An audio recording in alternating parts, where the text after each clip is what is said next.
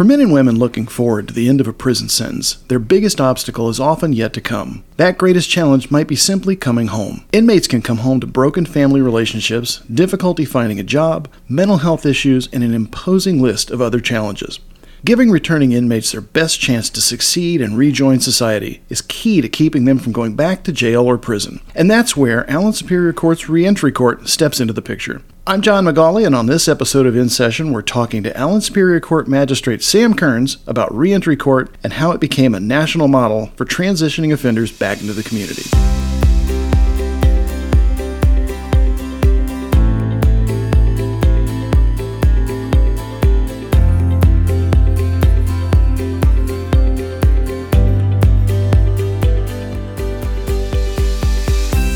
Magistrate Sam Kearns of the Allen Superior Court Criminal Division, welcome. Thank you. You've presided over Allen County's Reentry Court since 2017, and you are probably the best ambassador around today for what this program means to our community. Before we get into the nuts and bolts of how Reentry Court works, talk about the real-life impact it has on participants and so many other people in their lives. Why does the community want to sit up and take notice?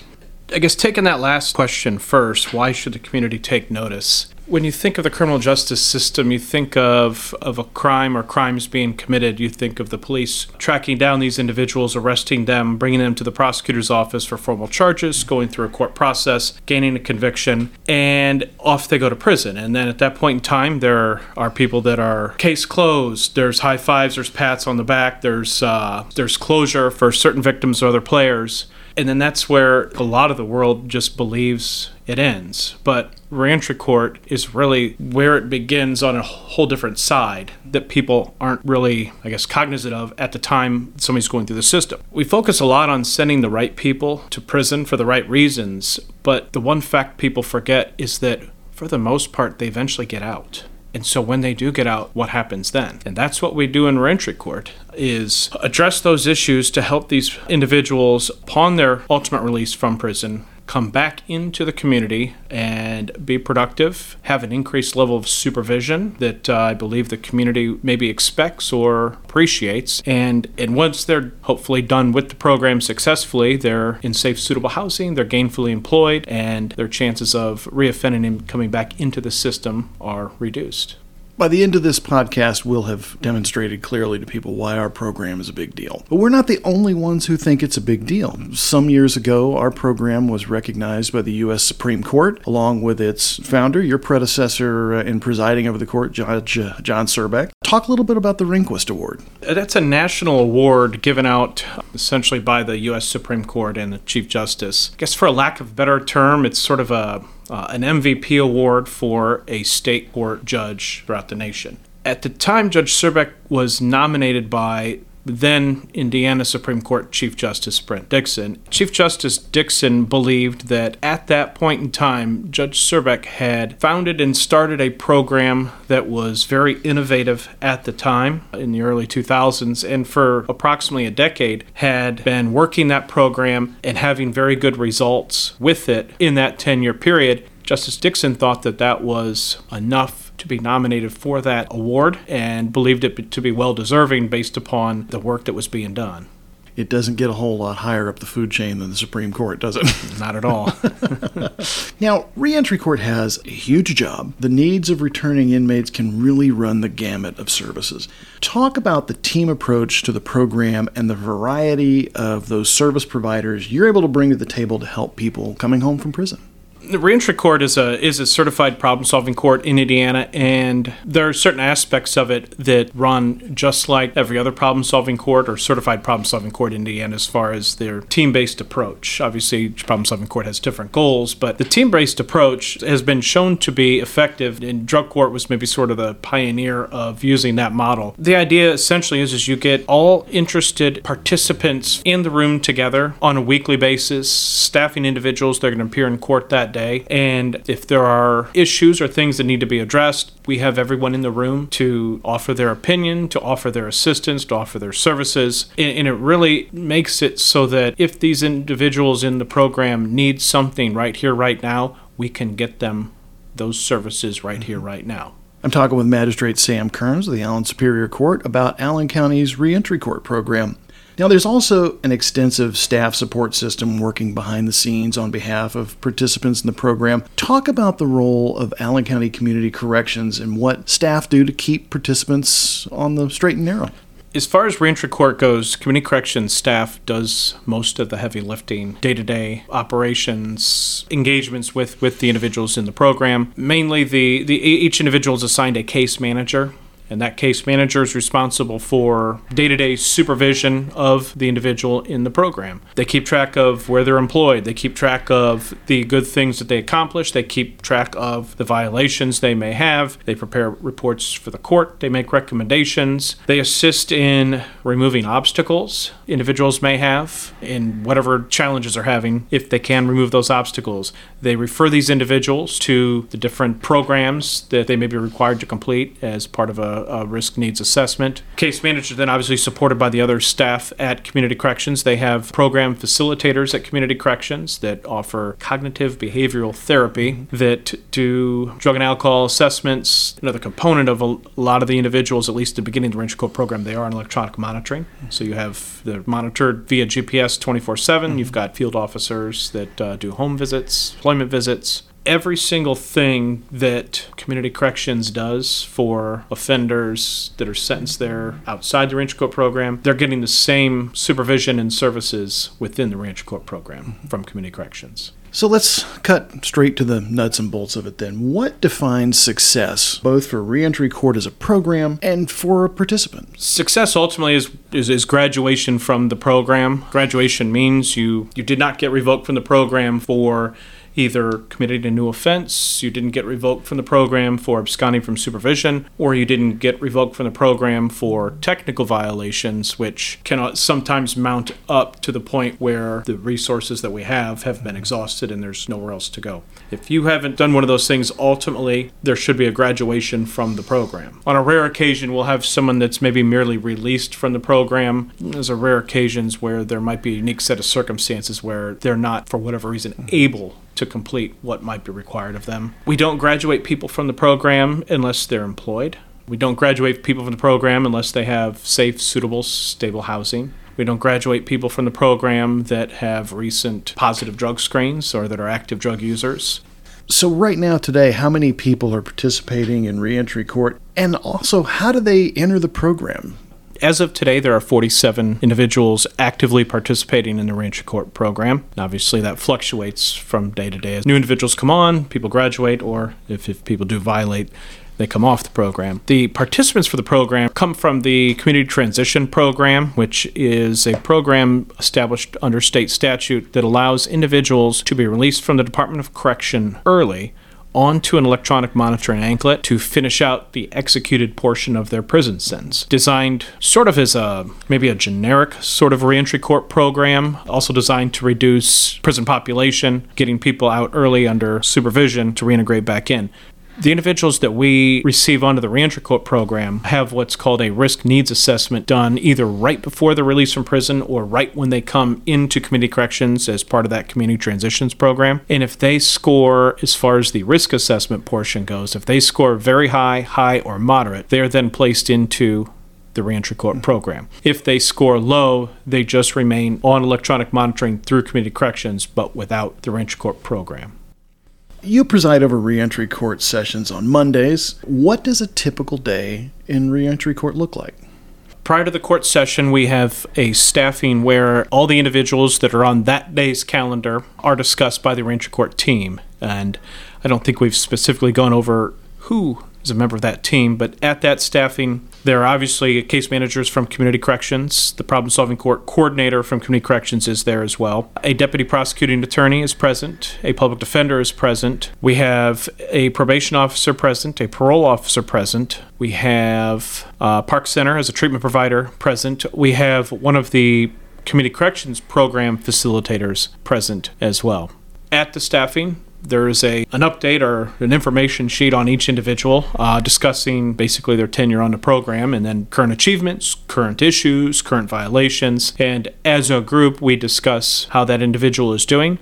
If there are rewards, incentives to be given, we discuss those. If there are sanctions to be given, we discuss those. If there are other intricate issues, we've got every player involved there to discuss those and generally come to some sort of a consensus on what's going to happen with each individual that day. Sometime after the staffing, we do then convene the court session and begin the court portion of reentry court, where all the individuals come in. I have a conversation. Some conversations are quick, those that are doing very well in the program without issues.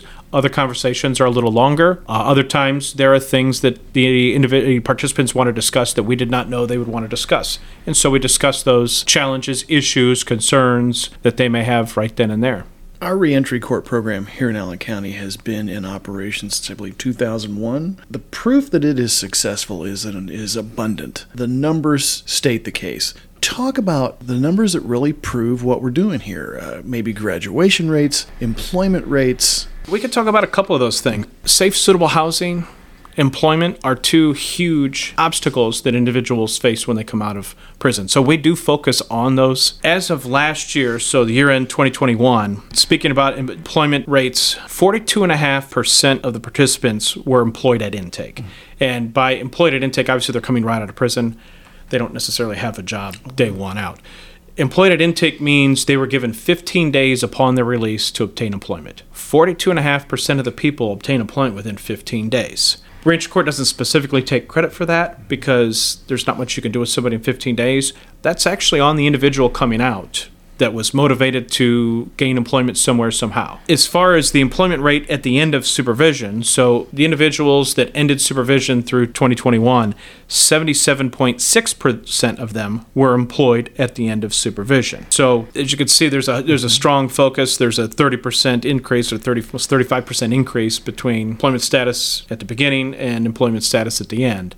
As far as the completion rate on the program, 57.7% of the individuals complete supervision through the reentry court program. And if you compare that with maybe other community-based supervisions, it may not seem as high as others, but the individuals that participate in this program, remember, are some of the highest risk individuals to reoffend. So they are one of the most challenging groups of people to work with. That's reflected in that success rate. But when you consider that over half of the people that come out from prison complete supervision without any significant issues or problems, and you consider what that population looks like as far as their offenses, their life, their chances of success, 57.7% is a great number. From a personal perspective, every one of those participants who find a job, who find safe, suitable housing, it's got to make a huge difference in their lives because there's got to be a certain feeling of hopelessness for somebody coming out of the Department of Corrections. I mean, you've been there for a while. Your family relationships may be in tatters. You haven't had a job for a while. Going from that situation to employment has got to make a big impact on people.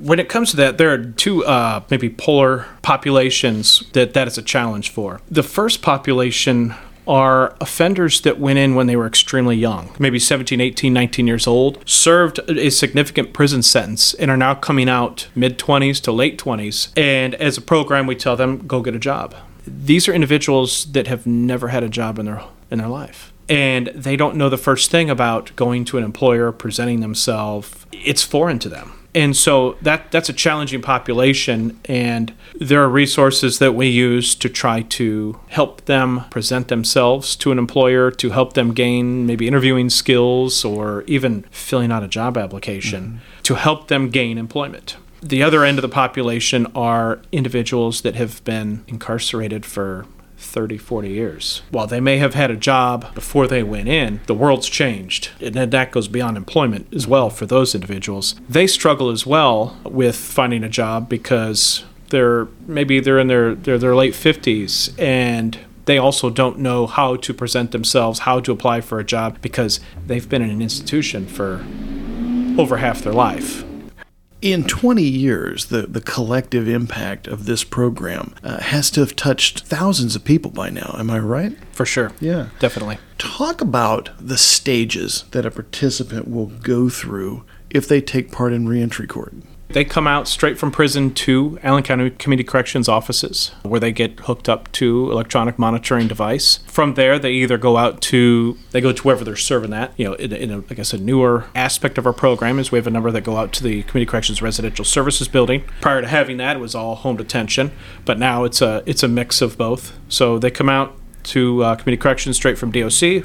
Anklet goes on, and they're off to where they go. They make their first court appearance maybe about a week later, and that's their first time meeting with me. They've obviously met with community corrections staff on a few different occasions. We call them last, so they observe a court session. I welcomed them to the program. We also have a faith-based mentoring aspect that's obviously voluntary. One of our mentors is always in court and gives them some information. So kind of start them off with the tools they have. From the court sessions, a couple weeks after that, their case manager will have gone over the risk needs assessment with them, and the needs portion addresses what type of services they may be referred to or evaluations that may occur. Almost always there will be some sort of cognitive behavioral therapy. Some individuals will be referred for mental health services if they've received those in the past. Most individuals don't get referred for substance abuse issues right away. Typically wait for those if individuals test positive, then those services come along. So from that needs part of things, there's a case plan that's prepared, and it's sort of a summary of what's going to be expected of the individual on the program. That way the case manager, the individual participating, and myself, we all know what's supposed to happen. And from there, they come to court weekly, but as they move into different phases of the program, phase 1's the beginning through phase 4, supervision level changes. You're not coming to court as often. You're not meeting with your case manager as often. You're not getting randomly drug tested as often. As you hit certain milestones and don't have any issues with the program, you progress to less hands-on. If there are issues or speed bumps, hiccups, it might be that your supervision level remains fairly strict for a little bit longer period of time. As you complete certain things, you graduate from the program. If you complete all the required or agreed upon or components of that, and from there, you're then referred to either probation or parole. And maybe going back a little bit, the individuals that come on through the CTP program, after a short period on electronic monitoring, their executed sentences ended, which means that they then would normally either turn over to probation or parole, but they're typically still on the range court program, completing requirements that would be requirements had they been on one of those programs as well, without the range court program. And so upon graduation from the program, they just go to regular supervision at probation or regular supervision at parole. However, one of the other carrots of the program is that typically those individuals are released from probation or parole early because they've done well in range court, they've completed all the necessary programs they may be required to complete, and they've not had any issues up to that point. I've been talking with Magistrate Sam Kearns of the Allen Superior Court Criminal Division about the community's reentry court program. So far, Magistrate Kearns, we've been talking a lot about the nuts and bolts of the program, the things that you might see when you come into court on Mondays, but there are a lot more things that happen in this program, tools that the program gives participants to succeed that may be taking place behind the scenes but truly make a difference on their ability to pick up with a new life. Talk about that a little bit. This is one of the good things about having a team-based approach when you have so many different players in the room talking about individuals. Two players specifically, the public defender and the deputy prosecutor, are very important at times when individuals come out, and transportation is always a big issue, whether they're out at residential services, which is a little removed, or even at home, access to a vehicle or even a valid driver's license. So one of the things that we do is we routinely waive the reinstatement fees that the BMV requires people to pay to get their license back, so long as there's no other outstanding failure to appear, failure to pays on their driving record. And so from a money standpoint, that saves individuals, in some cases, hundreds or thousands of dollars. Sometimes, though, they do have some outstanding traffic tickets, violation citations, and oftentimes the deputy prosecutor and the public defender work together to resolve those in a way that allows the individual to then get their driver's license back. Access to reliable transportation is huge. That's one of the biggest things we do. Another thing that we do is individuals weren't on the program, they would be on probation or parole. And probation and parole have their own set of rules, and to be honest, they don't have enough probation officers and parole officers to supervise individuals to the extent that we do, this increased level of supervision. With this, though, we create sort of a bubble that allows individuals to have violations. They do mess up, we're all human, and they're just coming out and they're thrown a lot of things, a lot of life at once. And if it weren't for this program, there might be certain violations of probation or parole that would just land them back in jail and back down to prison. But we've created this bubble to allow certain technical violations to occur, to assess what happened and why, maybe refer them to other services, increase levels of supervision, or make other small adjustments to help them continue on the path to reentry. And it's hard to get a little more specific without getting into each individual case as it applies to certain people, but that's kind of the best way to describe it. A little bubble that allows certain transgressions to occur without affecting the safety of the community or the safety of the offender or anybody else, but to keep them on that path, acknowledging we're all human. I guess one other area that has come up as well is individuals come out and try to reintegrate back into families. There are people that want to reconnect with their children. They want to become part of their children's lives. Public defender and the prosecutor, and at times utilizing the 4D program, that there have been some times where we've helped individuals get back into family court. Oftentimes it results in them having to resume child support payments, which they're not always happy about reducing the paycheck, but it gets them back into family court so they can reestablish orders that allow for parenting time and for them to be a part of their kid's life, which obviously that is a very pro-social goal that we look at in the program as well. You know, Magistrate Kearns, this is a big part of your job, but it's not all of your job. You've got a large portfolio of cases in the criminal division. So there's got to be a reason why you want to do this. Is this personally satisfying? And maybe talk about some of the success stories, favorite stories that you've got about people moving from incarceration to success. It is extremely different from what I do day in, day out. And prior to becoming a magistrate and an attorney, I was a probation officer supervising individuals. A lot of what this court session is some of those same conversations that a probation or parole officer would have with the individual. So it's fun to engage individuals in that way, to dialogue with them, because you're on the post-conviction side. The conversations we can't have those when there's a pending charge. You're just not permitted to interact with accused individuals in that manner. Now that we're post-conviction, the conversations are different, and you can ask tough questions. You can get into some really deep, interesting things with individuals. And one of the rewarding things from that is hearing their side of things and helping them understand my side, but then me also trying to understand their side through that dialogue. And again, part of creating that bubble to allow them to make mistakes, or with the amount of contact we have, removing obstacles. A couple examples of, I guess, creating the bubble. I'd point out that we've had multiple individuals who are convicted murderers come out to the Rancher Court program. And they can be challenging from a supervision standpoint because they've been incarcerated for so long. They don't even know what a cell phone is, let alone have never used one. And when you think about how much society lives and dies by the cell phone, by internet, you've got to take into account this person has never seen this before. We've got some computer access in the DOC, but it's not to the extent that we use it. So we have individuals that come out and we have to sort of dial back what we do rather than a one-size-fits-all. But it takes time to interact with the individuals to discover what we normally do is not going to work for this individual. And we have that flexibility to dial that back, and still they can succeed on the program. Another advantage of the program is the electronic monitoring and the 24-hour GPS. We've had two instances come to mind. There was an individual in the program whose, if it was his ex-wife or ex-girlfriend, and at least one or two of his children were caught in a house fire out in the East Coast somewhere, and were not expected to survive. And he wanted to go visit them. I can't remember what he was on for, but in a normal supervision process, I think he would have been a parole client.